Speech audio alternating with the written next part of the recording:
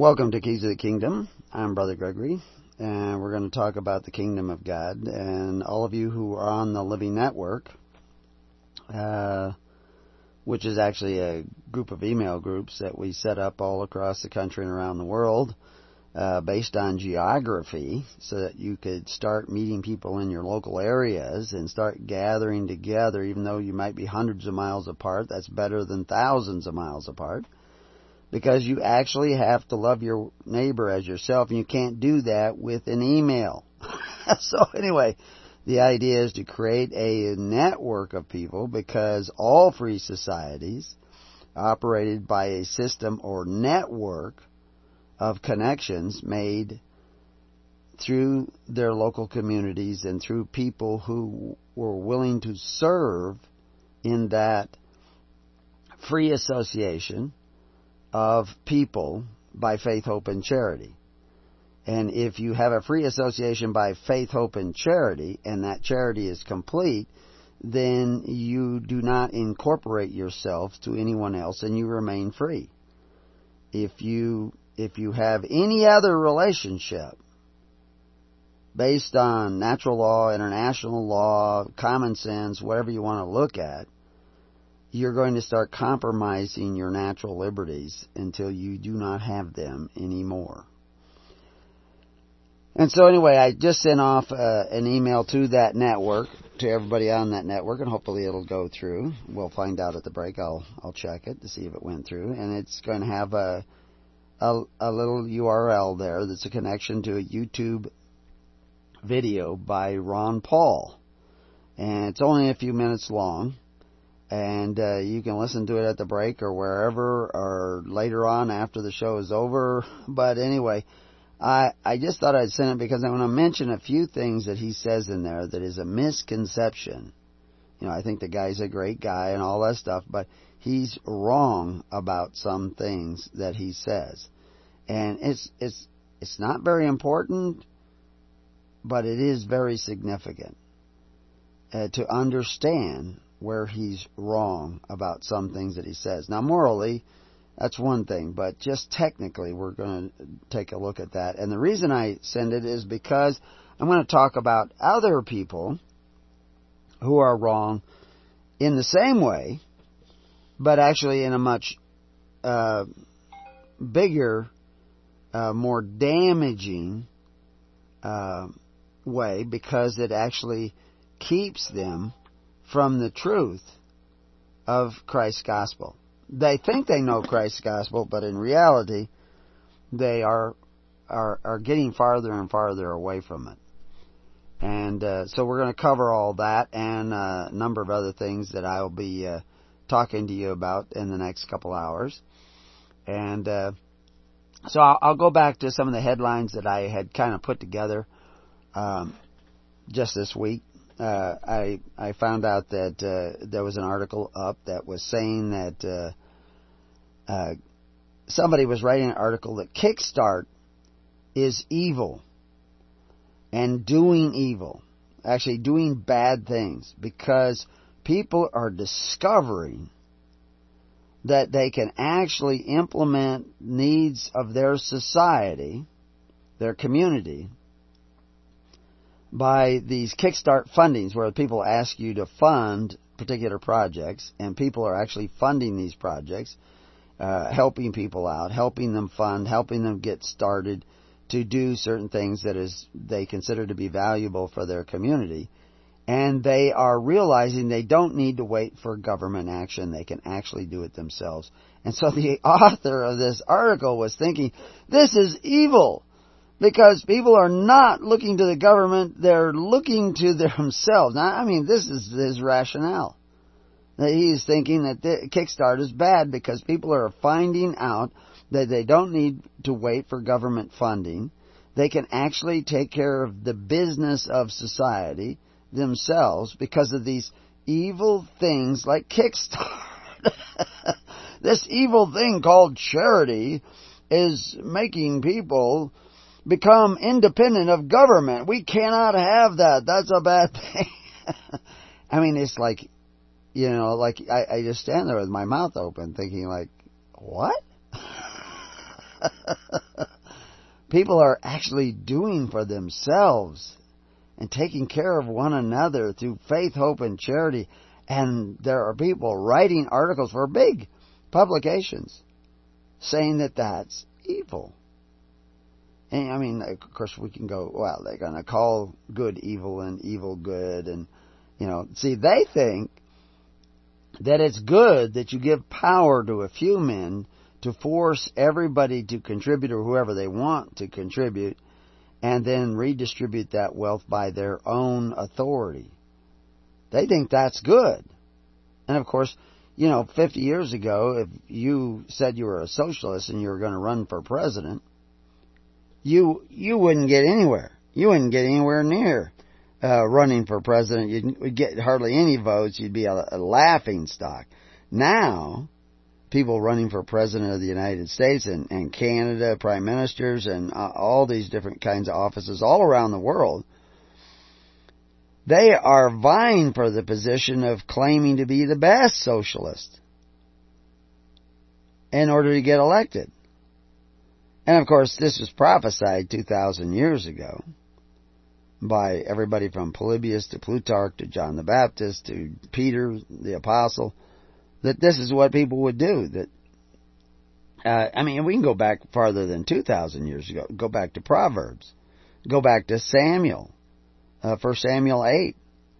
It's as old as the hills. Let's go back to Nimrod, the mighty provider instead of the Lord. In other words, instead of people helping out one another, caring about one another, being there for one another, which is what a flock of sheep does. I've told the story before how a bobcat got into our sheep one time because we let him out early because we had to be somewhere else. And there was still a bobcat in the field. Usually the bobcats are out of the field by sunup. But somebody was lagging behind and they attacked the sheep and they grabbed the lamb and they really bit into it and put their claws into it and everything. And it injured the lamb. We were able to break it up because we were coming out at the same time that somebody else let the sheep out. And our presence scared the bobcat off. But the sheep could no longer keep up with the rest of the herd going across the desert. It would lag behind, and you can't stay with the whole herd and with the sheep. And what happened was a couple of lambs stayed with the injured lamb. They stayed with that lamb as if they had some sort of loyalty rather than go with the rest of the sheep. I'd like to see the sheep do that more often. But generally speaking, they don't do that. They don't stay behind, the no sheep left behind kind of thing that you hear the Marines claiming all the time. But in this case, they did. We thought that was really great. But if danger comes into the field, all the sheep gather together. Range sheep do this. Domestic farm flocks don't do this necessarily. They don't do it well, because they're so used to having somebody else protect them, they don't think about coming together. It's just not in their natural reaction. They've been in caged farm fields too long. So I don't know if you can follow the analogy there, the parable there, but I'm telling you a parable of the sheep because that's where you're at. You don't have enough sense to come together and take care of one another. Things like Kickstart is just a drop in the bucket where people are beginning to think, well, we can help them out and we can get this started. We don't have to wait for a government, etc., etc. There was another item. So anyway, this is where we have to go. This is what Christ was doing. This is what John the Baptist was doing. He said, if you have two coats and your neighbor has none, share. Which was the complete opposite of what Herod was doing, was sign up for my system of Corban, Herod the Great, and my system of Corban, and then everybody will have to pay in their fair share, nobody will be left behind, and then I will redistribute the wealth for those who are truly in need. Except this centralized the power that used to be in the hands of every individual within the community, which is the way Moses had set it up, But now it was set up in the hands of the king. The king was now going to take and take and take and take. He was going to give to his officers, reward them so that it keeps their loyalty, and then eventually you're going to cry out because he's going to take so much and give so little back that you will be desperate, and God's not even going to hear you in that day. Now that's very clearly stated in 1 Samuel 8. It's stated throughout Proverbs. If you sit and eat with a ruler, in other words, you set your table by the hand of a ruler. If you all want to have one purse. I mean, this is just over and over again. The metaphors are there. The explanations are there in the Bible, in the Old Testament, not 2,000 years ago, 4,000 years ago. This has been the message from the beginning, from one end of the Bible to the other. That you were to live by free will offerings in the Old Testament, but you were to live by charity in the New Testament. What is the difference between a free will offering and charity? I can tell you the difference between a forced offering, a compelled offering by kings and rulers and prime ministers, and pharaohs and Nimrods and Cains of the world, and charity. I can tell you the difference between that, but there is no difference between a free will offering and charity. And if you want to have a free society, it can only be supported by free will offerings. If your society is not supported by free will offerings, of people helping one another, loving one another, caring about one another, then you are not free. Write it down. That's just basic common sense. I don't need a law degree to figure that out. If you have to pay in to your government is not a free government. You're bound by law. You can be thrown into jail. You can be fined. All your property can be taken away. Then you're not free. Okay? You can have your fireworks on the 4th of July. You can wave the flag. And you stand and put your hand over your chest and say the Pledge of Allegiance to the flag. But you're not free. Come on. Fess up. Admit it. You're not free. Now, how do you get free? Well, that's what we're going to be talking about, is how you get free. But how did you get enslaved? How did you get in bondage? How do you get... Because there's all kinds of guys say, well, there's no law saying that you have to pay income tax. Bunk. There's all kinds of laws that say you have to pay income tax. It's not explained very well to most people, but we explain it, and we show you why you have to pay income tax. But, and you can't get out of it by filing some paper and say, well, I'm a sovereign citizen. Bunk. No, you're not. You haven't been. Your parents haven't been. Chances are your grandparents haven't been. Generation after generation, you have been not free for a long time. But you like to think you're free. Well, you also like to think you're saved because you say you believe in Jesus. But I can show you easily you're not doing what Jesus said. If you're not doing what He said, you're not following Him. If you're not following Him, why aren't you following Him? Because you don't really love Him. You love the idea of Jesus. But He says, if you love Me, you'll keep My commandments. And you haven't been doing it, and your parents haven't been doing it, and your grandparents haven't been doing it, depending on how old you are. You might be a really old guy. Maybe your great-grandparents did used to do it. I don't know. But you could be a really old guy like me. But anyway, we're going to go through this, and we're going to show you that you are back into bondage, and we're going to show you how you got there, because if you don't know how you got to someplace, you're not going to be able to find your way back. And that's what we're going to try to do, is show you how to find your way back. And that finding your way back is called repenting and seeking the kingdom of God and His righteousness rather than your self-righteousness. Now, I'll come back to some of these other little notes that I put down. I got a letter. I've been going back and forth with a guy I've known for a long time. I met him on a tour years ago. He lives back east. And he just does not get the gospel. He's very bright guy, very smart guy, very intelligent guy, but he doesn't get the gospel. And he just keeps, he's got a lot of the words right and all this kind of stuff, but he doesn't understand some of the very basic things, and it puts a wall, an obstacle between him and the actual truth.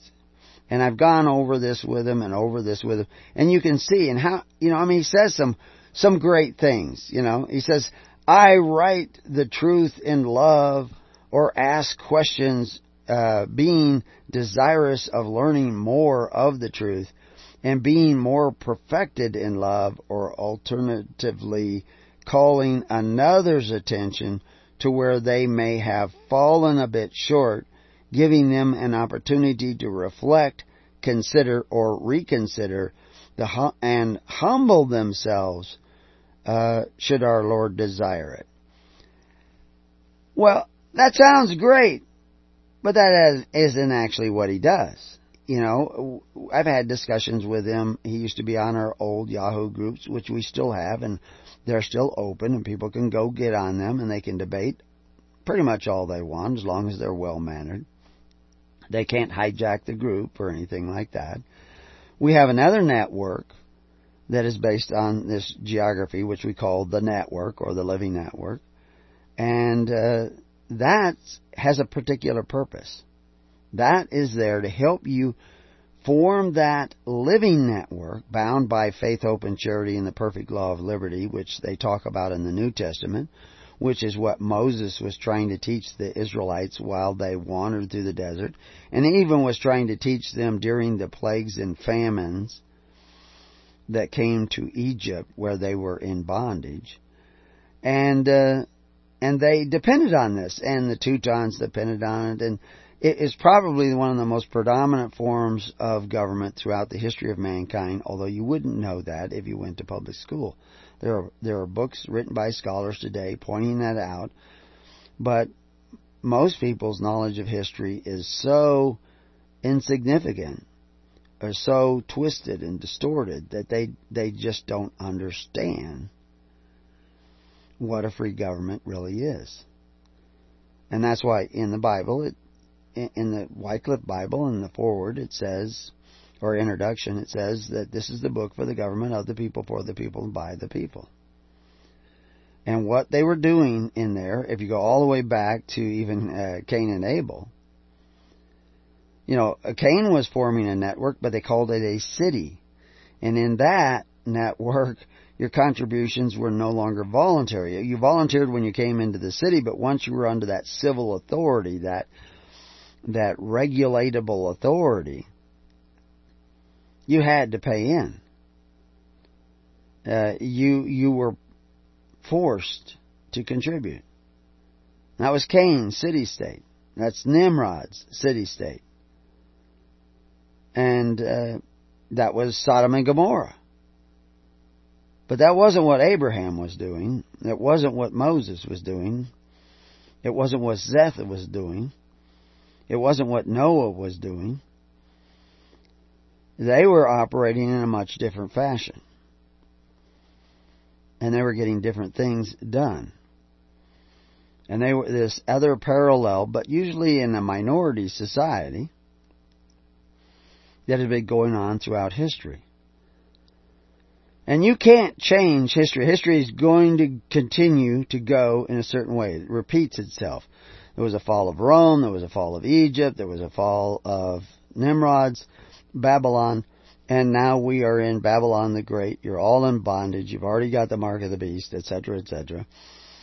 And don't worry about that. I mean, I will explain that later. We do already on the net. But the point is, you can't change that course of history. I mean, if everybody were to repent and, like Nineveh, maybe you could, but I don't see it happening. But you individually can repent. And you can decide what side of history's course you will live out the rest of your life. You can repent, turn around, and go another way. And that's what we're always preaching and showing you what that way is. This individual on the net, he also stated in an earlier letter, I have never bought into the assumption, he calls it an assumption, which is an assumption in himself, that babies are born into bondage by the action of their parents, ignorantly signing birth certificates and applying for the number of the beast, he says the SSN, for children, for they too were deceived. And it's my conjecture that nobody's being deceived, not by the government. I mean, they're not leading you to freedom or liberty. They're leading you to service under government, and rightfully so, because what has brought people into bondage are two basic things. Actually, there's a number, and we'll go through some of them. But two basic things, and this is what was prophesied in the New Testament, that would cause you to be again entangled in this mire, and in this, and the dog returning to the vomit, and entangled in the elements of the world, they say, and we explain all this in articles on the internet, was two things: covetousness and sloth. Those two things. Now, covetousness is when you desire benefits at the expense of your neighbor. You want somebody to come and force your neighbor to contribute to your welfare, and to entice your neighbor into some sort of contractual agreement where your neighbor has to contribute to your welfare. Whether he likes to or not, he has to do it. And those benefits are provided by men who will call themselves benefactors, but they're really not benefactors. They just call themselves that because they're not taking money out of their pocket. They're taking money out of your neighbor's pocket to provide you with benefits. Now, if you're in any kind of a system like that, like Canada, Australia, the United States, Sweden, Norway, Denmark, France, Soviet Union, any of these countries, China, any of those countries, if they operate that way, where they take from your neighbor to provide you with benefits, take from your neighbor by force, then those communities, those governments, those societies are not Christian. Period. Because they're not following Christ. They're not following John the Baptist. They see people have a need, and they ask men who exercise authority to take away from their neighbor to provide that neighbor with a need. They're not even doing it for themselves. They see some poor guy in the ditch, and they say, well, somebody should take care of them. Let's tax the local community. Let's tax our neighbors. Everybody will pay their fair share, and we'll make sure that guy is not in the ditch anymore. That was not what the Good Samaritan did. That is not following Christ. That is not the ways of Christ, Moses, Abraham, or any of the prophets of God. That is not the way they do it. That's by force. John the Baptist didn't do it by force. He said you had to share free will offerings, love, charity. So, right there, where's the deception? We'll be back, and we'll show you how you are deceived and who did it. Be right back to Keys of the Kingdom.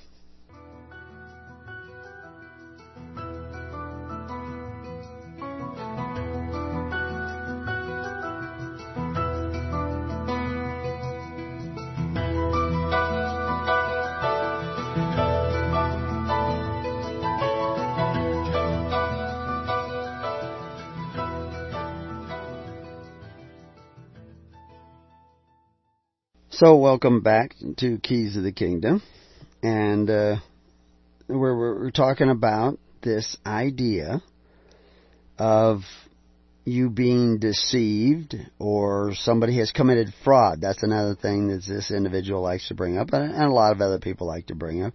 And somehow we were defrauded out of our rights. We were cheated, and they have suckered us into these constructive contracts, which, I've written a whole book, Covenants of the Gods, which, we're told to make no covenants with them nor with their gods, and their gods are their ruling judges. Those are the ones who decide what is good and evil, what is right and wrong in their society. And they make gods of men, just like Paul says, there are gods many. But he also makes reference to, them that say they are gods but are not. Well, we can make reference to those who say they are Jews, but are really the synagogue of Satan. That's what John says.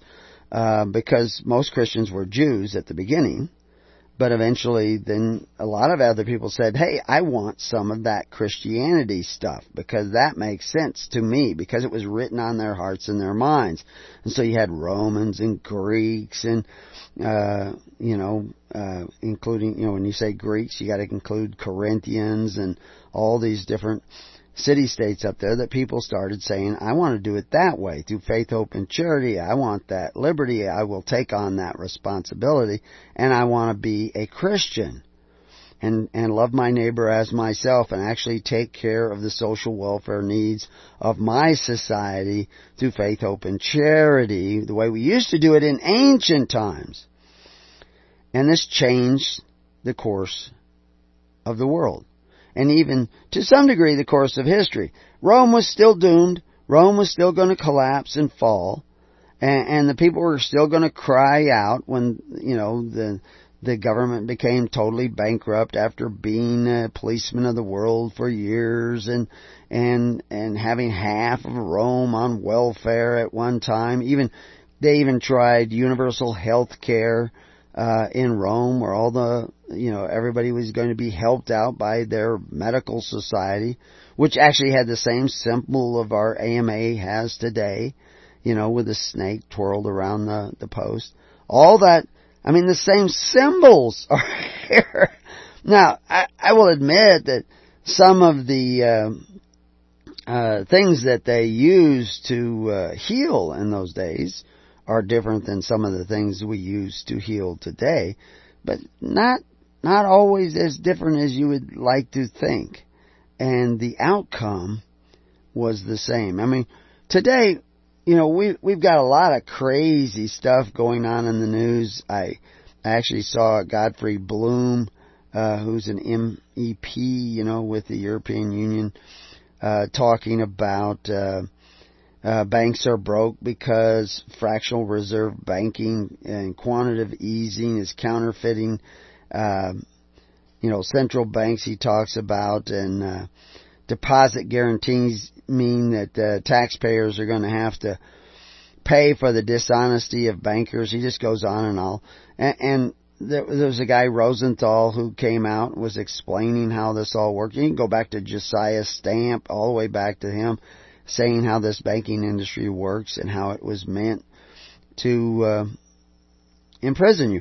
So it's not like it's secret. It's out there. Everyone can read it, but most people don't want to read it. They don't want to know how things work. They have absolutely, if there's so much inconvenient truth out there, inconvenient for your ego, inconvenient for your vanity, because from the very beginning, the first story of the Bible about the sin of Adam and Eve, that Adam was trying to say, it's not my fault. He discovered he did something wrong, that he was naked, which really means without authority, without personal power, and that he was cutting himself off from God because he wasn't listening to God. People do that every day. God's telling you all the time, don't do this, don't do that, and you're not listening. And you make a habit out of not listening, and it gets you into more and more trouble. And then you say, I didn't know, nobody told me. God told you. Just like we said in the first half, this is basically obvious. If you get public school education, who's paying? They say it's free education. Anytime anybody tells you can have something for free, be very careful. Now, it's not always true that when somebody says you can have something for free, maybe you actually can have something for free. So occasionally it might be true. But if it's somebody who exercises authority, who regulates your life and controls your life, or can control your life, chances are what they are offering you for free is not for free. Like all our books are free online. Of course, you have to get to a computer and download them. We don't put links on all the pages so people want to go there and says, I couldn't find a link to, your books. Some of the books, like Covenants of God, it's on there in HTML format as well. Although I haven't upgraded with all of our improvements to the book over the years. There's still a lot of typos in some of the original HTML coded pages. But it's there. But we go by a policy of seeking you shall find. So if you want to read the books, you have to kind of type into the search engine on every page, you have to type in the book, the name of the book, and then it'll pop up, and you can download it in PDF and read the book for free. So, but even then we tell you it's not going to be for free, because it's going to cost you something. It's going to cost you your delusions. But if you're really good at deluding yourself, you can read the book and still not get it.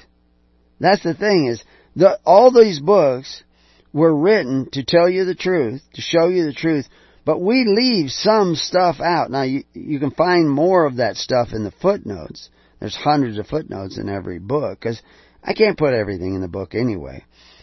But I put enough of the basics. I put the dots in so you can connect the dots.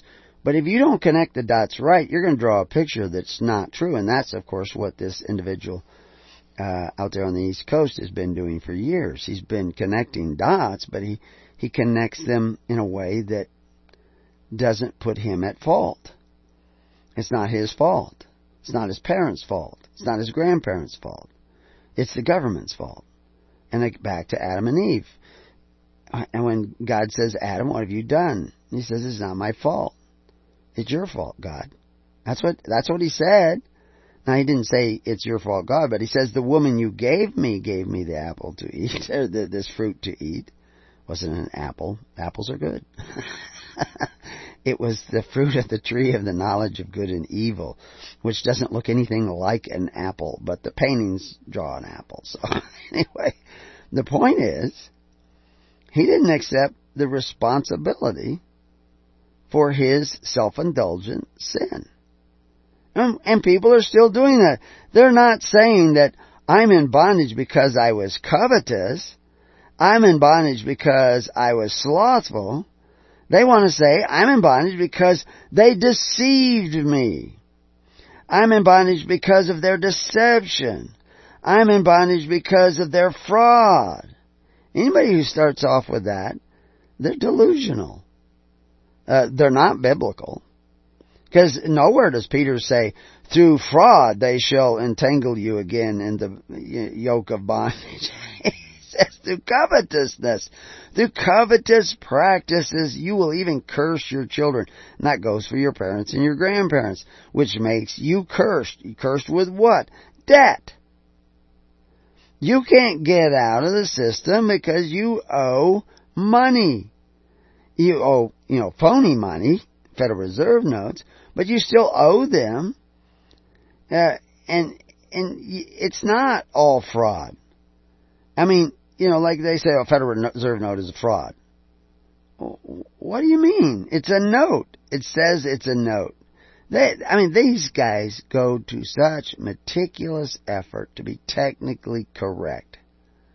They put on there first, redeemable and lawful money. So immediately it's not lawful money. And then they make up a phrase to describe what it is. Legal tender. It's a legal offer. And legal means binding. So it's a binding offer. They have published in every Black's Law Dictionary, they quote from Stanek versus White, you cannot pay a debt with a note. Legal title to property is defined as not really owning it. Doesn't include the ownership of the property. It defines it that way for 100 years in Black's Law Dictionary. But you go around thinking, well, I got the legal title to this. I own it. I have to pay the government every year to stay on it or they'll take it away from me. But I own it. No, you don't own it. You don't own the land. This is where's the deception? The deception is you are self-deceived. That's where the deception is.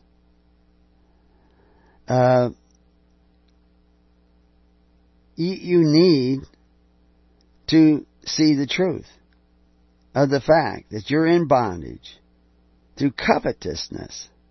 They would make you merchandise. So where is the answer? How do you get out of this bondage? Stop coveting. First, stop coveting your neighbor's goods, but you can't even covet what you have. You have to become the antithesis of coveting. You have to become charitable. That's right. That's why those free will offerings are so important. Which, I mean, one of the words for free will offering is korban, which means sacrifice. And it's a free will sacrifice. It makes the Word of God to effect. A non-free will sacrifice, a compelled sacrifice like Herod was doing and the Pharisees were doing, where you had to pay into the government coffers in the temple of Jerusalem, was making the Word of God to none effect.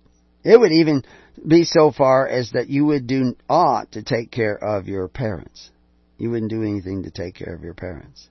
Or you would do less to take care of your parents because, I mean, they got a Social Security check, so you don't have to take care of them. Even though the Social Security check comes from a system that is totally bankrupt.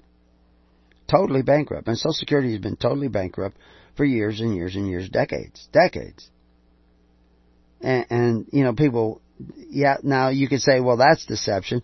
But the people who tell you in the news that, that there's enough money still coming into Social Security to pay Social Security, they're just ignorant. They're not deceiving you. They're just ignorant. They didn't look at the Supreme Court cases back in the 60s and even back in the 30s that said there is no division of the funds. So even though in their mind on the news announcement they've divided that, well, Social Security funds are separate from their central funds, in reality there is no division. So if the United States is operating in debt, which we all know it is, because they all admit that, then Social Security is operating in debt. So every Social Security payment to your parents is borrowing money against the future of your children and your grandchildren and your great-grandchildren. And you are cursing them with debt because they cannot leave this system. Now, fortunately, or unfortunately, depending on your point of view, all these systems are tied together by international treaties. So if you wanted to move to Sweden, you could take your debt with you. Although in Sweden, I think the debt is even higher than that of the United States. If you wanted to go to New Zealand, it's very high. Norway, it's pretty high. All these countries, you know, a child born, I just had a grandchild, not a great-grandchild. I've got great-grandchildren and grandchildren. I just had one born the other day. And it's born over $50,000 in debt. And if you certify the birth, you're certifying that debt. Now, we go into great detail, show you how this works in international law, has worked in Roman law for centuries. That birth registration does not bind the child.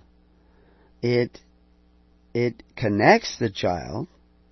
Certification connects the child to those benefits for the future. So that if the parents die, get hit in a car accident or something like that, the state will come in and say, well, this is one of our registered children, and we have a responsibility to take that child and we'll give it to a couple over here. We'll adopt it out if it's an adoptable child. And they can find a home to put it in. And they will adopt that out to, maybe some gay couple or something, because the parents never took the responsibility of making arrangements to have somebody else take care of the child. And they're used to not taking the responsibility. Because the government's always handled these things for us. We used to do it in the old days when America was a free country. People made arrangements for the children to be taken care of by the community. But people don't do that anymore. It's the government's job. You see, and this is where the sloth comes in. You see, they're slothful in taking care of their family and the needs and the possible needs of their family. Oh, they might go out and get insurance, and say, well, if I kill in an automobile accident, there will be $400,000 insurance to help take care of the child. State can still come in and take that child and give that child to somebody else because you registered that child as a child of the state. And for most of you, you probably should do that because you're so irresponsible. If you didn't do that, that child would probably be in a lot of trouble. There's very few people who would take it in. I remember there was a family way back in North Dakota when I worked on wheat farms out there, half a century ago, or more. There was a family where the parents were both killed in a car accident, and they had I think they had like 8 kids or something. They had a lot of kids. And some of the relatives said, well, we will take 1 or we'll take 2, and so they were trying to divvy up these kids with all these different relatives, and they would end up living in different parts of the country. And one family who was related to them, who already had like 6 or 7 kids, and were fairly poor, hard-working, but there's a lot of kids and a lot of expenses. They didn't have a lot of inheritance, very hard-working, did custom combining from Texas all the way up to Canada, and took care of a farm themselves. They're probably rich today because they probably got the mineral rights, got big checks for their oil rights. But at that time, they were in a little tiny house. I mean, a tiny little house. But when I went, what they did is they took in all the kids. They took in every one of the kids because they didn't want to see the kids split up. They just lost their parents. They didn't want to see them lose their brothers and sisters. This is the kind of things that was written on their hearts. And so they took all the kids. And I went over and visited him a couple of times. I did some work for him. They're cousins by marriage. And one thing I noticed in that house is you could hear the laughter from 3 houses down the street. I mean, there was always laughter and there was commotion. I mean, they had kids stacked up in this house. But that's the way we used to do it in America. Now the government sweeps in and just takes over. Now, sometimes justice is done. Often, justice is not done. I'm dealing with a case nearby where somebody was accused of something, falsely accused of something evidently, and the state's taken over the situation, taken the children away from the widow, and because of this false accusation, and is devastating their lives, and is out of control, and the people don't know what to do, so they're calling me, well, what can we do, because we know this is an injustice and everything. They don't even know what to do. They are a farm flock. They've been in a fenced field for so long, they don't know what to do when the coyotes come to eat them up and eat up their children. Well, it's easy. I mean, a sheep's got a brain smaller than a softball, for gosh sakes, and they know, a range sheep knows what to do. Instinct tells them. Come together. Form a body. You don't tie all the sheep together. They just come together and they stand together. And they don't divide. They don't run here and there. They show up for each other. That's what you do. Well, we're not sheep. We're human beings. And the sheep, they don't have to put up hay. They got me slaving for them, putting up hay and feeding them and watching them at night and taking care of them. So they have me as their master. Sometimes I'm not sure that they aren't my master, because I'm the one doing all the work. But because I do all the work, I get to eat one now and then, and that's the way it is with the rest of you sheep out there who are not men and women, who are not following the ways of Christ, as they get to eat you now and then. The problem is they are getting a tremendous appetite. And the Bible tells you in the New Testament, be careful you do not bite one another lest ye be devoured. And that's what you're doing. This is why you're in bondage. And this is what I can't get across to that guy. He still wants to blame his bondage on the world.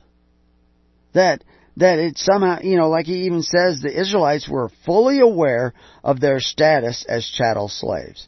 Well, they were in a system of corvée, and they probably weren't all that fully aware, because they didn't know any better. I mean, they were in bondage for 400 years. Their parents were in bondage, and so therefore they were born in this bondage. They were merchandise. You talk about chattel slaves. They were in chattel servitude. It was voluntary servitude. Voluntary servitude is still legal in the United States. Involuntary servitude is not. They can't go out and capture you and bring you in and put you in. But your parents were in this servitude. You were born in this servitude. You went to public schools. You got the benefits. You see, you can't even go there now without that Social Security number. You got to have the number to prove that you're a player. And so you're in this corvée system of statutory slavery. It will take a miracle to get you out. But that's why you have to repent, because then Christ, in His grace, can provide that miracle. Now, many of you may have to die in this process. Israelites died in the process, and this is going to be far bigger than anything that ever happened in Egypt, because it's the whole world. The whole world has gone this way. It is remaking you, not in the image of God, but in the image of Nimrod and Cain and the evil Pharaoh. Because all pharaohs were not evil. But you're being remade on a daily basis. He goes on to ask, which action of their parents would those be? Because I point out that it was the actions of the parents that brings them into bondage. Well, coveting their neighbor's goods, desiring benefits, even electing a president, which, I think, go ahead, elect a president. It will serve you right. Because that's what God told Samuel. He said, let them have a king. Someone who could exercise authority, president, king, what's the difference? He's going to rule over you. I mean, yeah, you try to divide the power, and so you got these other subordinate kings. You call them senators and congressmen, but they call themselves lawmakers. So that they're kings. This is your government. You go out and you try to elect these men because you want to get one that will do right by you personally. Now, some of you have more noble desires than others, obviously, and therefore you will see a variety of candidates, although I don't see any variety in the candidates. I see about as much variety as you see in a bag of M&Ms. Except they're poison M&Ms. I mean, some are red, and some are blue, and some are yellow, and some are green, but they're all the same poisonous M&Ms in there. So, but let's take a look at that when we get back, and see what this fellow from the East is missing. I'm playing a little from the East, is missing when we come back to Keys of the Kingdom after another break. We'll be right back.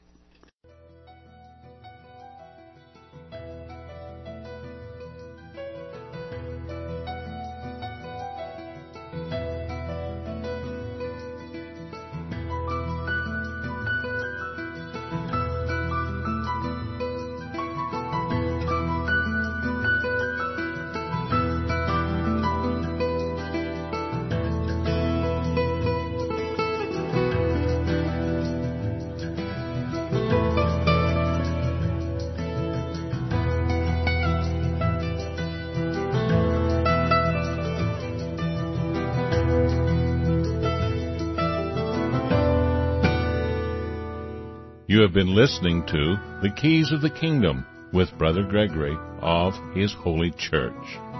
For more information on the educational ministry provided by His Holy Church and Brother Gregory, including services, counseling, lectures, books, and other audio materials, please write to His Church at Summer Lake, Box 10, Summer Lake, Oregon, 97640.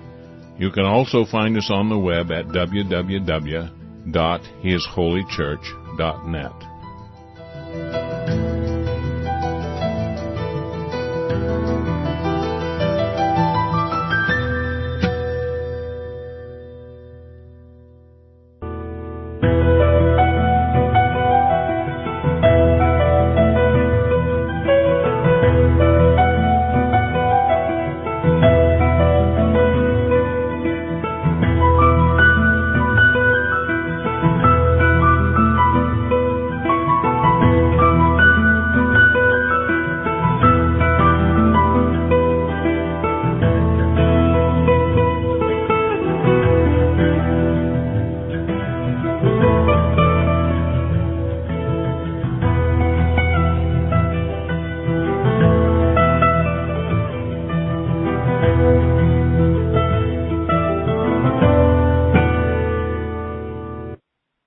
Welcome back to Keys of the Kingdom. So we're talking about being entangled again in the elements of the world. The dog returning to his vomit and the pig to his mire. And that's kind of us. Now, we might be not all as much pigs as we... that I might suggest. And that's between you and God. You have to work that out. But the fact is, the state you're in, to some degree, has to do with your approach to life. Your approach to the ways of Christ, to the gospel of Christ. Whether you even ever heard the word Christ or Jesus is insignificant because you won't know the people by what they say, but by what they do. And what they do has to be the result of God writing upon their hearts and their minds. Whatever you want to call that God, whatever name you want to apply to Him, is really insignificant when you're talking about some sort of pronunciation out of your mouth. What tells me that you're listening to God is what you actually do because of what is written on your heart and your mind. Now, the individual that we've been talking about has been reading the Bible, and he's really sharp and knows a lot about what the Bible is. But you can see that he just has this blind spot where he doesn't see, and he just doesn't get it. And even unless you spell it out for him and prove it by, reading the Bible and then showing this and this and this and this and this, he's not going to get it because he's not really having God right upon his heart and upon his mind. And this is why he's doing exactly what Adam did, accusing someone else for his particular state and status today. It's somebody else's fault. It's not my fault. I've been a father and a grandfather. I've heard it all from the back seat. He started it. It's not my fault. She hit me first. Whatever. And we need to have introspection and look at ourselves and what we're doing or not doing. Because, see, it's not only your covetousness, but also your sloth. And now, I fully admit that, yea, His people, for lack of knowledge, would have been free or would have been better off. And they lack knowledge. And so there is a place for knowledge, but you're not going to decide to follow God because you get knowledge. You have to be eating of the tree of life. And in other words, of the Holy Spirit, receiving the Holy Spirit, which will show you.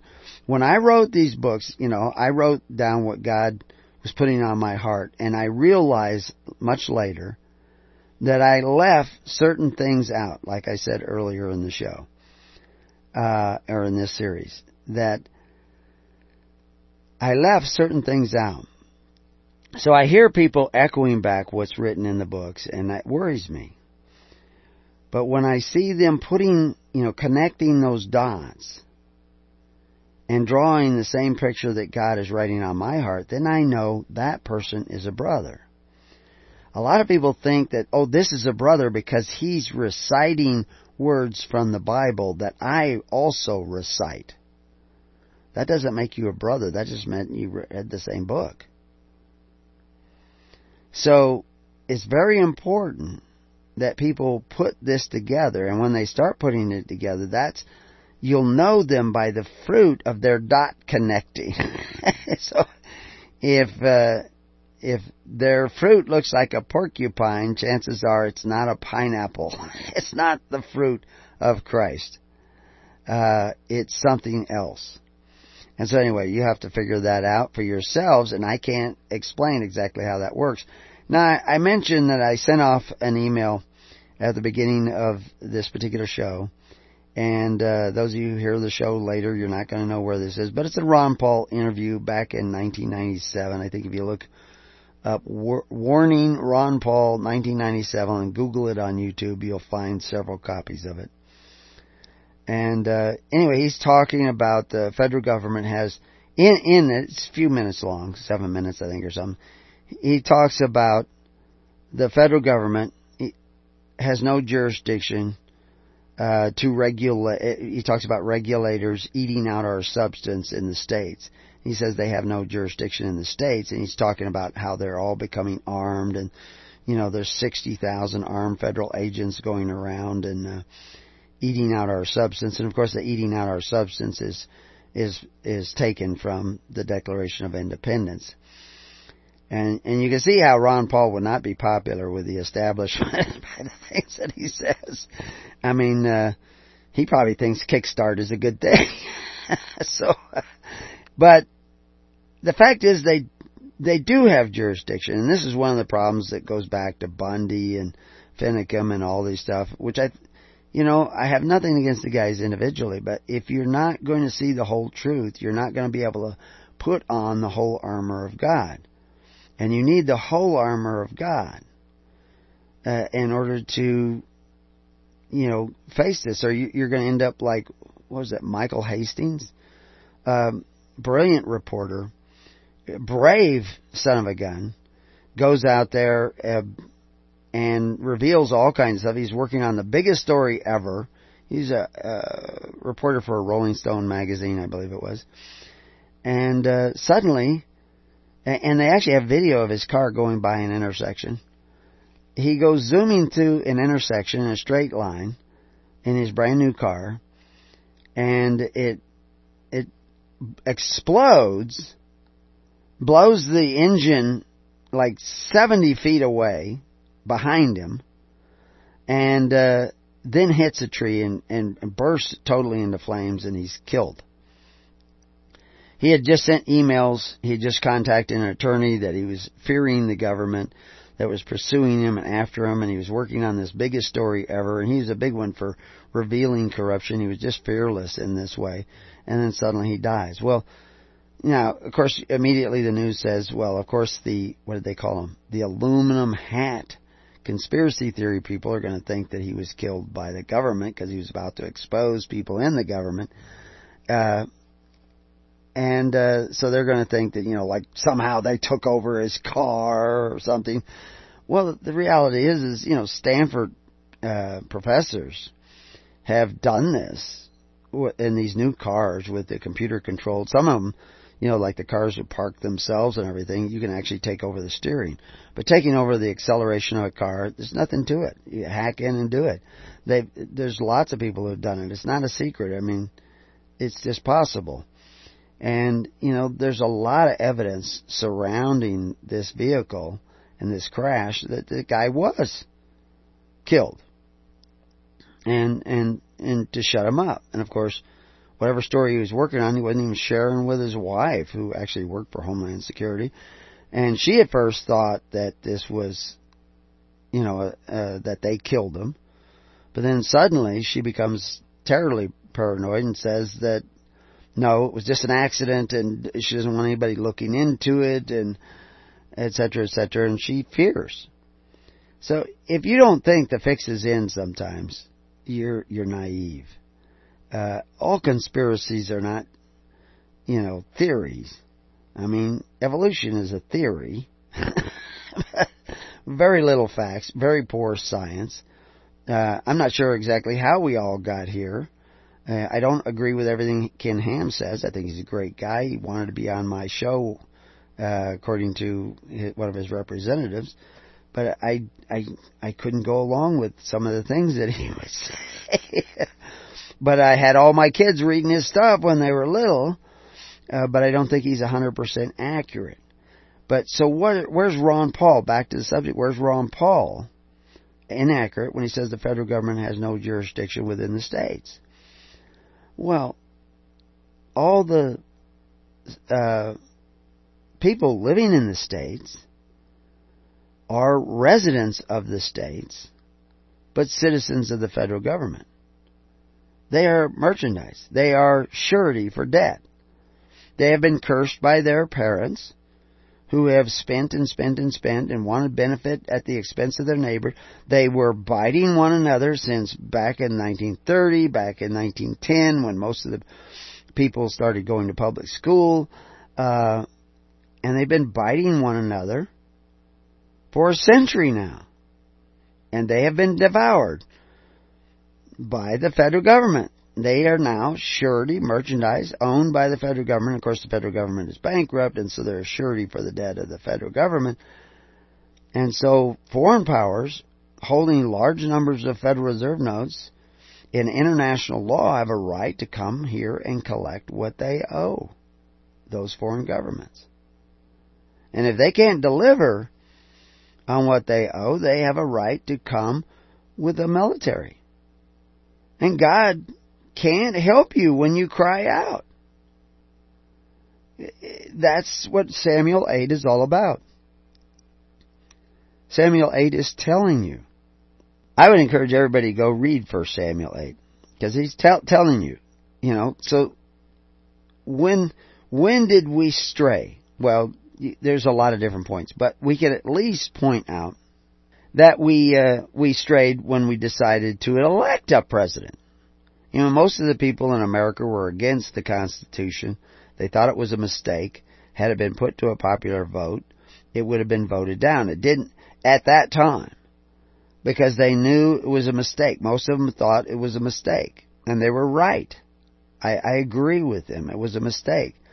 But a number of men thought they needed the Constitution they created, had no idea, in most cases, how far it would take the American people, although in some cases they warned us, which is why everybody should study the Anti-Federalist Papers, because there they tell you some of the dangers and pitfalls of what would be possibly happening in the Constitution. I mean, Patrick Henry said, who was against the Constitution, that this document was written as if good men will take office when bad men take office. Men who think that Kickstart is a bad idea. They will steal your rights through ambuscade. And he was right, but they didn't really steal them. You sold yourselves. And, of course, Benjamin Franklin talked about this. For benefits. You were willing to bite your neighbor, and now you've been devoured in this huge, what is actually, we have a chapter on this, the unrighteous mammon, the largest trust in the history of the world. You're bound up in that, and you can't get out. And it's a Corvée system, and your children are bound up in that, and you register your children because you don't hide them in the bulrushes like they did with Moses. You register their children, and they become dead to you as your children, and now they belong to the state. And we go through, this is why Jesus says, call no man on earth Father. And we explain this. We show you the law at that time, the law in Rome, how it worked, how they were doing the exact same things you're doing today. In our articles on Call No Man Father, on Rome versus us, we explain all this stuff. But the point is that you are in bondage. And they do have a right. And they are going to betray you and turn you over to foreign powers who will come in for a variety of reasons, which I won't go into now, which is prophesied in the Bible, both Old and New Testament, warns you of this. But I don't want to frighten you, but everything will change eventually again, over and over again, and history will repeat itself. I want you to come together because you love one another. Because if you come together because you're afraid, those bonds won't hold in the face of what's coming. And of course, the people in Israel were crying out. They wanted to do what God wanted them to do. They wanted to stop coveting their neighbor's goods. They wanted to learn what it meant to stop taking the straw, the benefits of Pharaoh, provide for themselves and continue to pay their tally of bricks. They were willing to do that in order to be free. Not all Israelites were willing to do that. And so many of them stayed behind. But many Egyptians said, we want a piece of that. We think that's good because God was writing on their hearts. So it wasn't just Israelites who left. Egyptians left with them to the tune of thousands. And this is, that's in the Bible. He goes on to say, this individual, he doesn't see the fact that Moses was teaching these people how to live according to the laws of God. I mean, the Ten Commandments are all contained in the Egyptians' laws of Ma'at, which I think there's like 67 laws of Ma'at, but some of those laws are, thou shalt not steal thy neighbor's horse, or thy neighbor's donkey, or thy neighbor's cow, and so they had 67. I mean, Moses was at least condensing it down to thou shalt not steal, period. He didn't have to list off all these different things. Although he did repeat one commandment seemingly twice, according to some determinations, is that you can't covet your neighbor's goods or anything that is your neighbor's, and you cannot covet your neighbor's wife. And we can go into that, and we have gone into that in other recordings. The coveting is very important. Just because it's last doesn't mean that it's not important. To Romans, the fact that it was last would make it actually the most important. Because they always put the most important thing last. So this coveting is very important, that they stop coveting, stop taking the benefits. And of course the Pharaoh was absolutely go along with that they would not get his straw anymore, but they would still have to turn in bricks. So they had to work twice as hard, very clearly. And they did that. And they took care of one another. And some of the plagues didn't actually end in Goshen. The hail didn't come in Goshen, but everything else was going on then. The shortages of food, everything was taking place. But the Israelites were faring well. How did they fare well? Now he says in his letter, I've read the Bible many, many times, and I never saw what set the Israelites free from Egypt's bondage was their willingness to help one another and the Egyptians. Well, we see he says, surely you should have little trouble, he's being sarcastic here, pointing out chapter and verse. Then, right, he says. So you can see he's being facetious. But really the whole Bible points this out. Because the Ten Commandments existed long before the Ten Commandments. And it was just, what we see as the Ten Commandments put down in that number of 10 items, thou shalt not, was just a reiteration of documents that had gone on long before. And I do believe that it was written by the hand of God in the heart of Moses and Joshua, who happened to be a stone cutter who was up on the mountain with him. Now, was it like fire coming out of the sky and carving these things into the stone tablets and all this stuff? That's Cecil B. DeMille's depiction of it. I don't know exactly how it took place. But I think the Ten Commandments are really key to understanding how to be a free people. I think most people don't understand the Ten Commandments, like the Sabbath thing, which has to do with debt. If you were Sabbath keepers, there would be no Federal Reserve existing in the United States today, because nobody would be operating with debt money. Because the Sabbath is all about working 6 days and taking your day of rest. Federal Reserve is all about taking your day of rest and then having to pay back for the time off that you took and the free things that you got. You know, your couch is bought on time, your house is bought on time, your children, or you go to the hospital and you pay for your children on time. So, but all your money is debt now. I mean, you're so far away from the kingdom now that you have to turn around. And this is what was happening in Egypt. And by those hard times, why did God harden the heart of the Pharaoh? Why didn't he say, let my people go? Then if God's God, why didn't he just say, okay, I told them to do this, and, you know, I booming voice in the halls of Pharaoh, and Pharaoh says, okay, they can go. And the reality was that the Pharaoh wasn't even the rightful Pharaoh. Moses was the rightful Pharaoh. But Moses didn't take the people out with a military force. We're not going to take the people out with a military force either. That Jesus didn't take the people out of the bondage of Herod and his system of Corban by force. He got them to say, anybody who gets the baptism of Jesus Christ is cast out of our system. They were all opting out of their system that kept them in bondage in Judea and the rest of the Roman Empire, because Judea was tied to the Roman Empire as a city-state, as a city, you know, as a part of their Pax Romana. It wasn't conquered yet, but in a way it was conquered according to the ways of the Nicolaitans, which, if you haven't read our article on that, you probably don't know what I'm talking about. So you have to go read that, because I'm not going to take the time to tell you now. Go find that out. We'll get into that maybe a little bit later.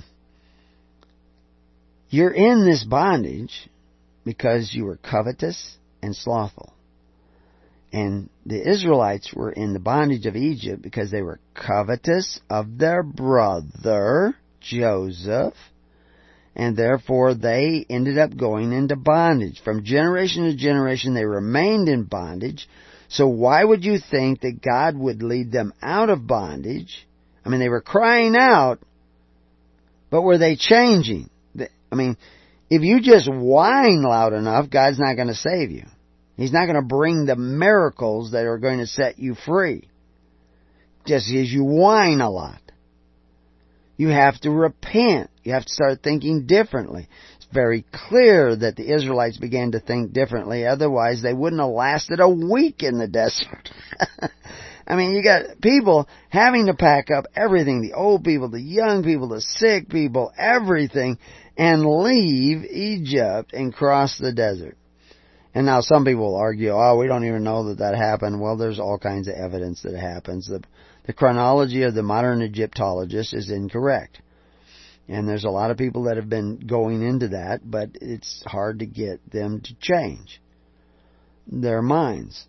But there was a mass migration of a large number of people, especially from the area of Goshen, and they moved across some of the most inhospitable country in the world and became a thriving, wealthy, healthy society because they actually were following the ways of God, the prophets, and men who even like Plutarch and Polybius, as well as Jesus Christ, have been telling us for years.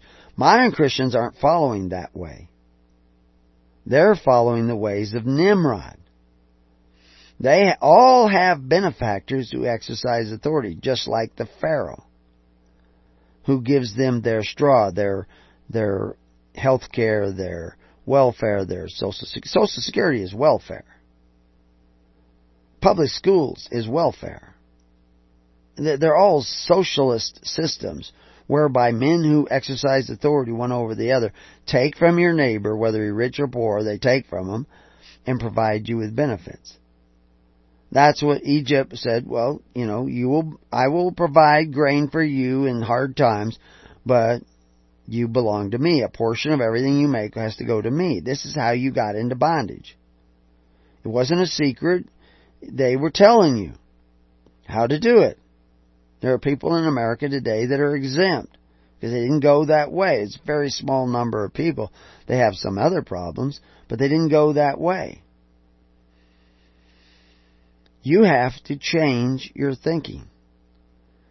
If you can't see that coveting your neighbor's goods has made you merchandise, and you tell me that you've read the Bible several times, you're telling me that you got a serious problem with perception.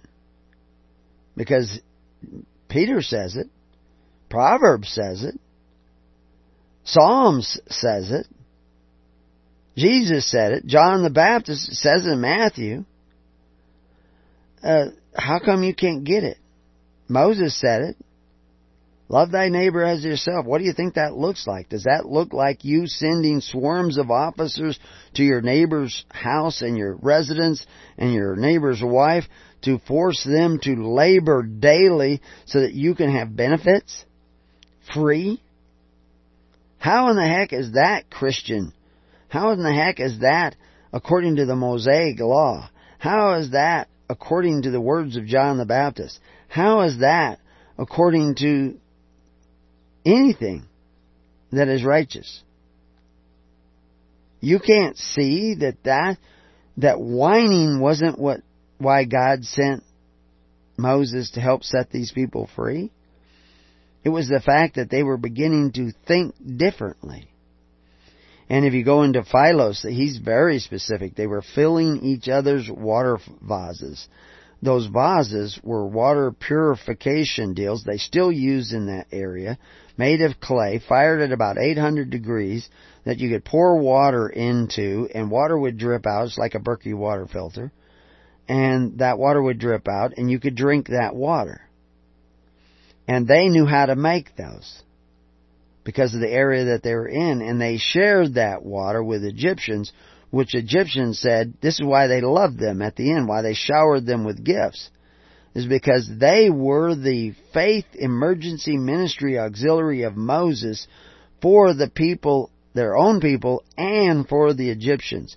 If you're not building a network of people to be that faith emergency ministry auxiliary now,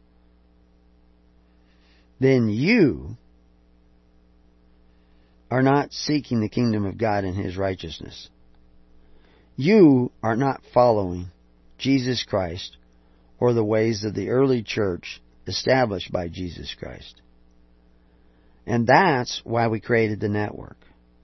So that you could join together and start taking care of one another and the stranger in your midst through faith, hope, and charity. And the way to do that, without binding yourself up into some sort of corporate church structure, is to freely assemble in small groups, like 10 families, what we call the tens, or they used to call the tunes, the tens, hundreds, and thousands.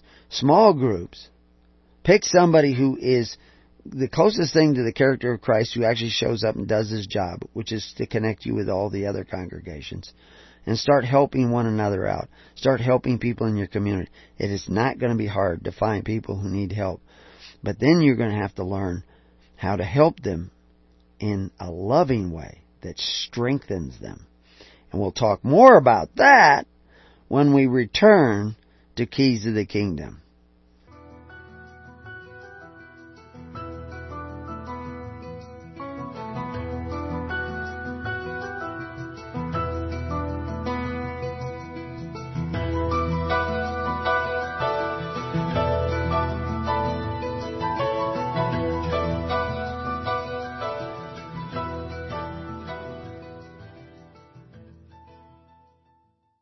Well, welcome back to Keys of the Kingdom. Well, during the break, I prepare what I might be talking about the next half, because I don't begin these shows knowing exactly what I'm going to be talking about.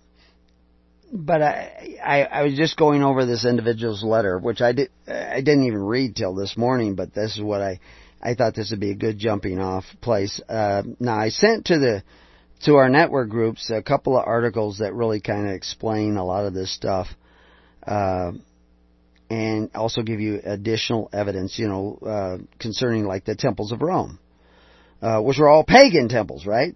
These temples of Rome were pagan temples, and of course Christ came preaching the wisdom of Christ and everything, but now there was a temple in Jerusalem too. And Jesus, the apostles were all impressed by it, and they were trying to show it off to Jesus, and he was evidently not very impressed by it. And once you start understanding that David started building the first stone temple, but then he put it off because David was a king after God's own heart. God never wanted us to build a stone temple. He doesn't want us to build a temple in Jerusalem now. And Jerusalem isn't even Jerusalem. Jerusalem is double peace. That's when peace is in your heart and in your mind. That's Jerusalem. When you're coming into peace with God in your heart and your mind. And when you're doing that, God will be able to write upon your heart and your mind and tell you where to go and where to be and what to do. And it may save you, but it may allow you to save others, which will save you even greater. Because Jesus warned you, don't worry about those who can kill the body, but worry about those who kill the soul. And our souls have been being strangled daily, not by the fraud of banksters, but by the covetousness and sloth of our own hearts. That's what strangles us spiritually. Because adversity actually can bring growth. Like I load a couple tons of hay every day. I pick it up, stack it up, pick it up, and feed it out. Pick it up, carry it over, and feed it to other animals. So, I move sometimes the same bale 3 times the same day. And I'm an old man. But it keeps me fit. I'm actually fitter than most young men. Although I'm beginning to feel that I'm an old man from time to time. But this guy goes on, and I state that the Bible tells us that we will curse our children. And of course they're sealed in this bondage. Now they can't just write a letter and say, I want out. Because they're sealed in trillions of dollars of debt. Which is a part of one of the most unrighteous mammons. Once you understand that mammon, I said I'd talk a little bit more about it. Mammon is entrusted wealth. That's what mammon means. The original word mammon means. And you're entrusted. Your land is entrusted. Your children are entrusted as surety for debt, which the Bible talks about from the beginning to the end. Be not surety for debt. And this is the largest unrighteous mammon in the history of mankind that we know of.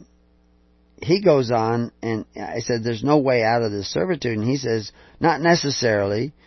You are aware that the Iceland did to their bankers, he goes on. And you can Google it. I'm aware of it. But, I'm also, aware of people in Iceland. Iceland is not free. They're not free souls under God. They did arrest bankers and everything, and it was very difficult, but they're very controlled economy. You can certainly try that if you want, but that is not going to solve the problem, because the people are still just as covetous of one another's benefits. Now, there was some noble things in that action in Iceland, just as there will be noble things during the economic collapse in the United States.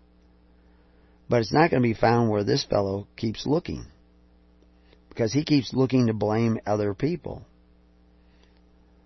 And I go on to say, no one can honestly claim ignorance of the fact that all these government benefits provided to the people come by way of those who exercise authority one over the other.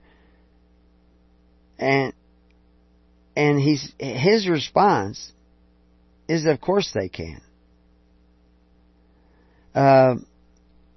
They can't honestly claim ignorance. He says that he's educated himself, but the reality is everybody knows how public school is funded. If you're claiming ignorance, it's because you choose to be ignorant. You know it's funded because the government threatens to take away the home of everybody who lives in your county and state if they don't contribute on a regular basis, pay their property tax on a regular basis to the government. If you don't pay in on your federal income tax to the government that supposedly also offers federal funding for your local schools, just so that they can have federal control over your local schools, and we see that. They want to control the speed limit signs, everything. And they can because they're funding it. You're sitting and eating with a ruler. And Americans have done so with great appetite. But we were told 3,000 years ago that such rulers serve deceitful meats, deceitful dainties. It's in the Bible that he says he's read several times. But his parents sat down and ate with rulers. I have little doubt that he went to public school. That doesn't take place, without having a cause and effect. I say there is no deception except the fact that we are self-deceived. We deceive ourselves in our own hearts and minds. We want to think that it's okay because it's the government. But if you go back and, like I said, everybody should go read Samuel 8. 1 Samuel 8. When they wanted to have a ruler who could exercise authority, it was called by God a rejection of him. It's not because they've rejected you, Samuel, but because they've already rejected me. So everybody who's looking for a political solution have already rejected God. Now, I know there's varying degrees of that, but basically you're thinking if we get the right king, ruler, then things will get okay. No, they won't. They won't get okay. For one thing, you won't get the right ruler because you've created an office of power. And God says, now explain to the people, and it's in this Bible, this book that mentions government 700 times and religion 5 times. It tells you that if you go this way, want to have this ruler who can exercise authority one over the other, this is what's going to happen. He's going to take and take and take and take and take and take and take. Whole chapter there of take and take and take and take and take. So where's the surprise? Where's the deception? You've been told this. He's read the Bible, said multiple times. Where's the deception? Common sense will tell you. If you give, Jefferson told us, if you give a government the power to provide you everything you want, you're also giving them the power to take away everything you have. I paraphrase that a little bit, but that's basically what he said. So, if you don't think that electing a leader is going to do this, now I know a lot of you want to go out there and elect a leader who's going to take less. and I commend you for that. But the fact is you're outnumbered. I mean, you're still thinking that you can go to the voting booth with the forces of Mordor and win the election. You've given the right to vote to goblins and whatever the other guys are there, and they outnumber you. And of course, way back, 2,000 years, 3,000 years ago, and writings about democracy, they tell you that this is once the masses realize that they can vote themselves benefits out of the government coffer, the government is doomed. The nation is doomed. The society is doomed. And people have realized that. And they're open about it, and they're honest about it. And, and we see the newsmen interviewing, the different socialists, usually a lot of young people and everything, and they say, oh yeah, this is great, we should take from the rich and give to the poor and everything. That's not really what, that wasn't what Robin Hood was doing. He was taking from the tax collectors, giving to the poor. He didn't take from everybody who was rich. He took from the tax collectors who were abusively taking from the poor. But anyway, if you're on the network, which everybody should be on the network, and you should be on the network for the purposes of gathering together and forming that network of tens, and we're going to kind of make it a policy that if you volunteered as a personal contact man. I heard an interesting statistic today. There were thousands of employees by the BLM, and they have thousands of volunteers working for the BLM.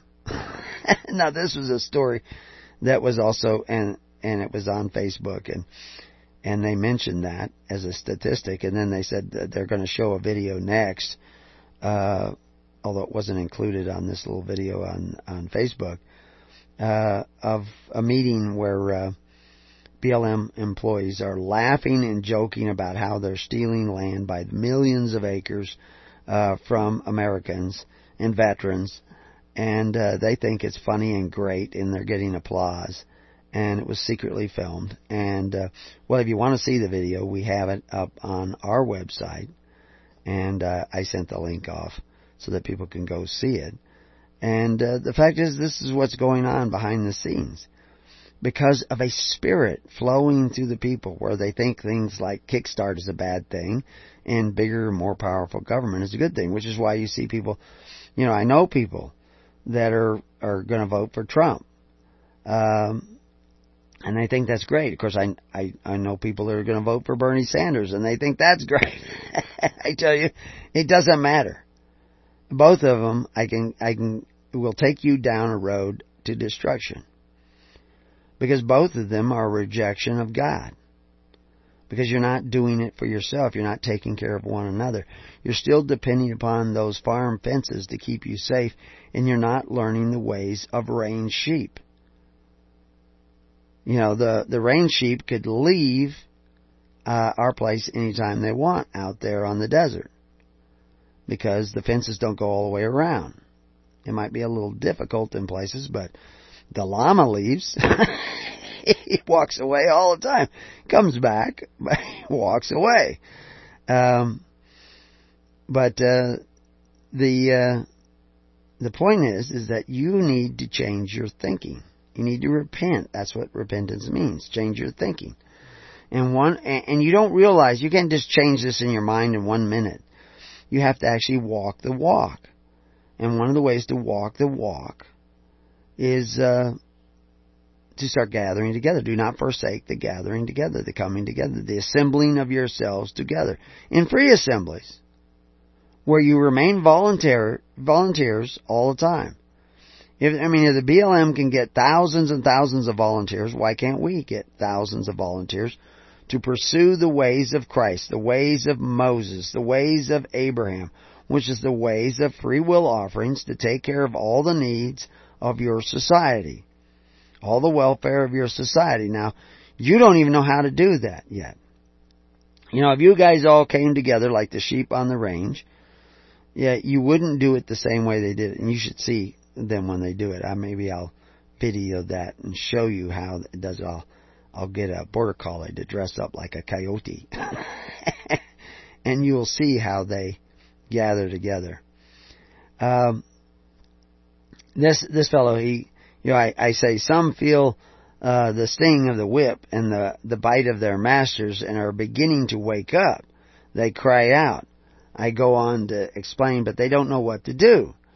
If people want to deny the truth, they often claim that this modern bondage is not their fault, but the result of some sort of fraud.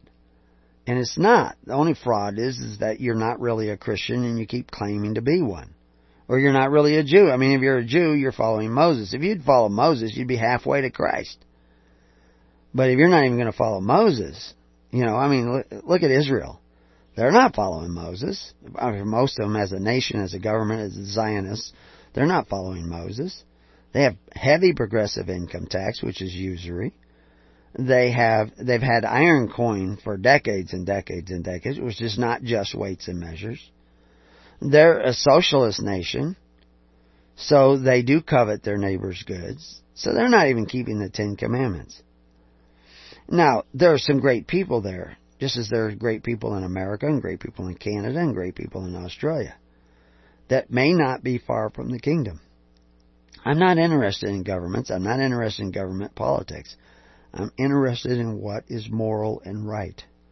The evils of tyranny are rarely seen but by him who resists it. Well, this was John Hay said this back in 1872.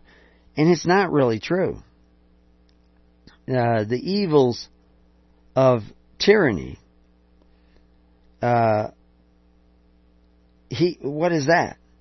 He thinks the evils of tyranny is feeling that whip, feeling that pain, feeling that oppression. And you don't feel it until you resist against it, and then they give you a good smack. But the evils of tyranny is being a tyrant. That's the evil of tyranny, because that kills the soul. So the evil of tyranny is the fact that you are forcing your neighbor to contribute to your welfare by applying for benefits from men who call themselves benefactors but exercise authority. And at the same time you're doing this, you're claiming to be a Christian, a follower of Christ. That's fraud. There's your fraud. You're not really following Christ because He said it wasn't to be that way with you. You weren't to be like the governments of the Gentiles who call themselves benefactors but exercise authority one over the other. It's not to be that way with you. But it is that way with you. He says, and this is when He appoints the kingdom to the apostles, which is the church. He was telling them, you must provide the benefaction of your society, those benefits of society, the Eucharist of society, through faith, hope, and charity in that perfect law of liberty, through love. When Jesus said it, they translate it love. When Paul says it, they translate it charity. Same word. If you're not doing that, if you don't have a daily ministration to take care of the needy of your society, unspotted by the world, which is the constitutional order and systems of government you have created for yourself, which are taking and taking and taking and taking, if you can't do that for your congregation, you ain't there yet. But of course, that's why He says seek it. That's what you should be seeking, and that's why you should be gathering together, forming these tens, hundreds, and thousands. Gathering together. I can't do it for you. I can't say, okay, you 10 guys, 1, 2, 3, 4, 5, you guys get together. Okay, you 10 guys, you get together. And then I appoint, okay, this will be your leader. You have to do this yourself. And this is why we created the email network. So you can get to meet these people, get to know them, and gather together. But if you're going to be like this guy who wants to blame fraud and deception, it's the government's fault, and not look at your sloth, your covetousness. Now, this guy doesn't take a lot of benefits from the world, from what I understand. I don't know all the details. I don't know if he took care of his parents. I think his parents are dead. He was living in the home that him and his brother inherited, and he had some dispute with his brother, and it gets all complicated. But the point is that, his parents got those benefits. They didn't want to see it. And this is what was prophesied, that people wouldn't see it. And they lack knowledge. Now, I know out there are many of you, I've run across people who haven't got a clue about what I'm talking about. But in their hearts, I see them say things, oh, I'll never apply for Social Security. And they don't want to send their kids to public school. They want to teach them themselves. They don't want to be on unemployment. If they lose their job, and people say, well, you can go down and get unemployment, they don't want to do it. They find another job.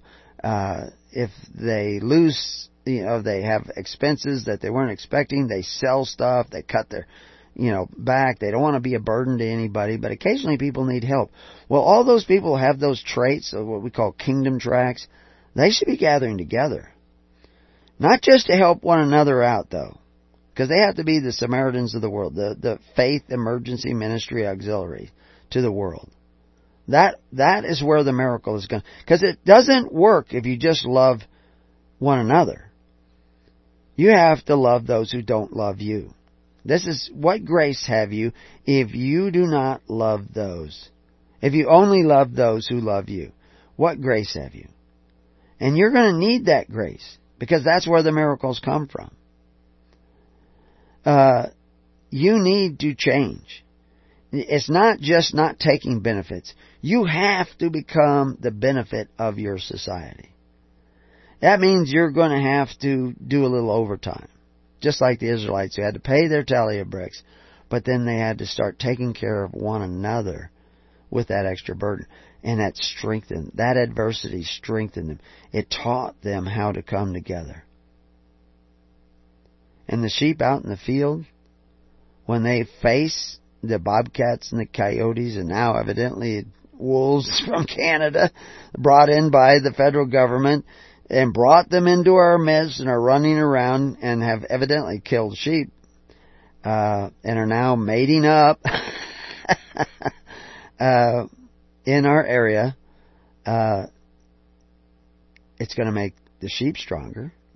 We're already making preparations to provide greater and greater protection, both for our sheep, and our sheep are learning to provide and work together more efficiently. And so that adversity is making us stronger. The problem is, if adversity comes too quickly, and it will come quickly, most of you are ill prepared. That's why you need to start gathering together now in real congregations, real free assemblies, bound by nothing but love of the way of Christ, and then as you go, you will learn to love one another. Not just in your local congregation, but in your congregations of congregations. Your ministers will congregate together and form this natural but invisible network. Another important aspect that is only operating according to the Spirit of Christ. If you're not doing that, if you're just sitting around reading the Bible and boasting about how you know how wicked they are, instead of realizing how wicked you have been, how slothful you have been, then how is there going to be any salvation for you? How can there be any grace for you? This is why Jesus focuses so much on forgiveness and giving, because this is how it works. There is no actionable fraud. He goes on, he insists that there is. There really isn't actionable fraud that's going to set you free.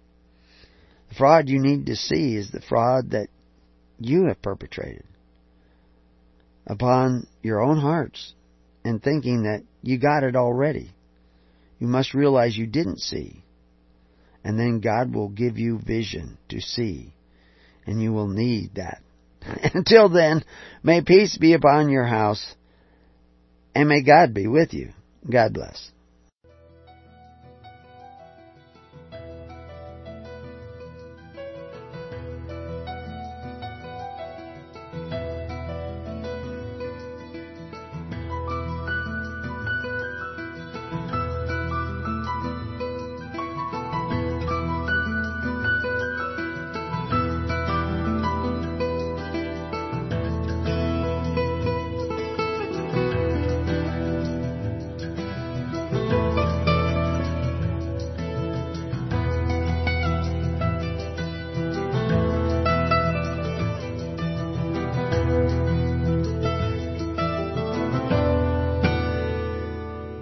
You have been listening to The Keys of the Kingdom with Brother Gregory of His Holy Church. For more information on the educational ministry provided by His Holy Church and Brother Gregory, including services, counseling, lectures, books, and other audio materials, please write to His Church at Summer Lake, Box 10, Summer Lake, Oregon, 97640. You can also find us on the web at www.hisholychurch.net.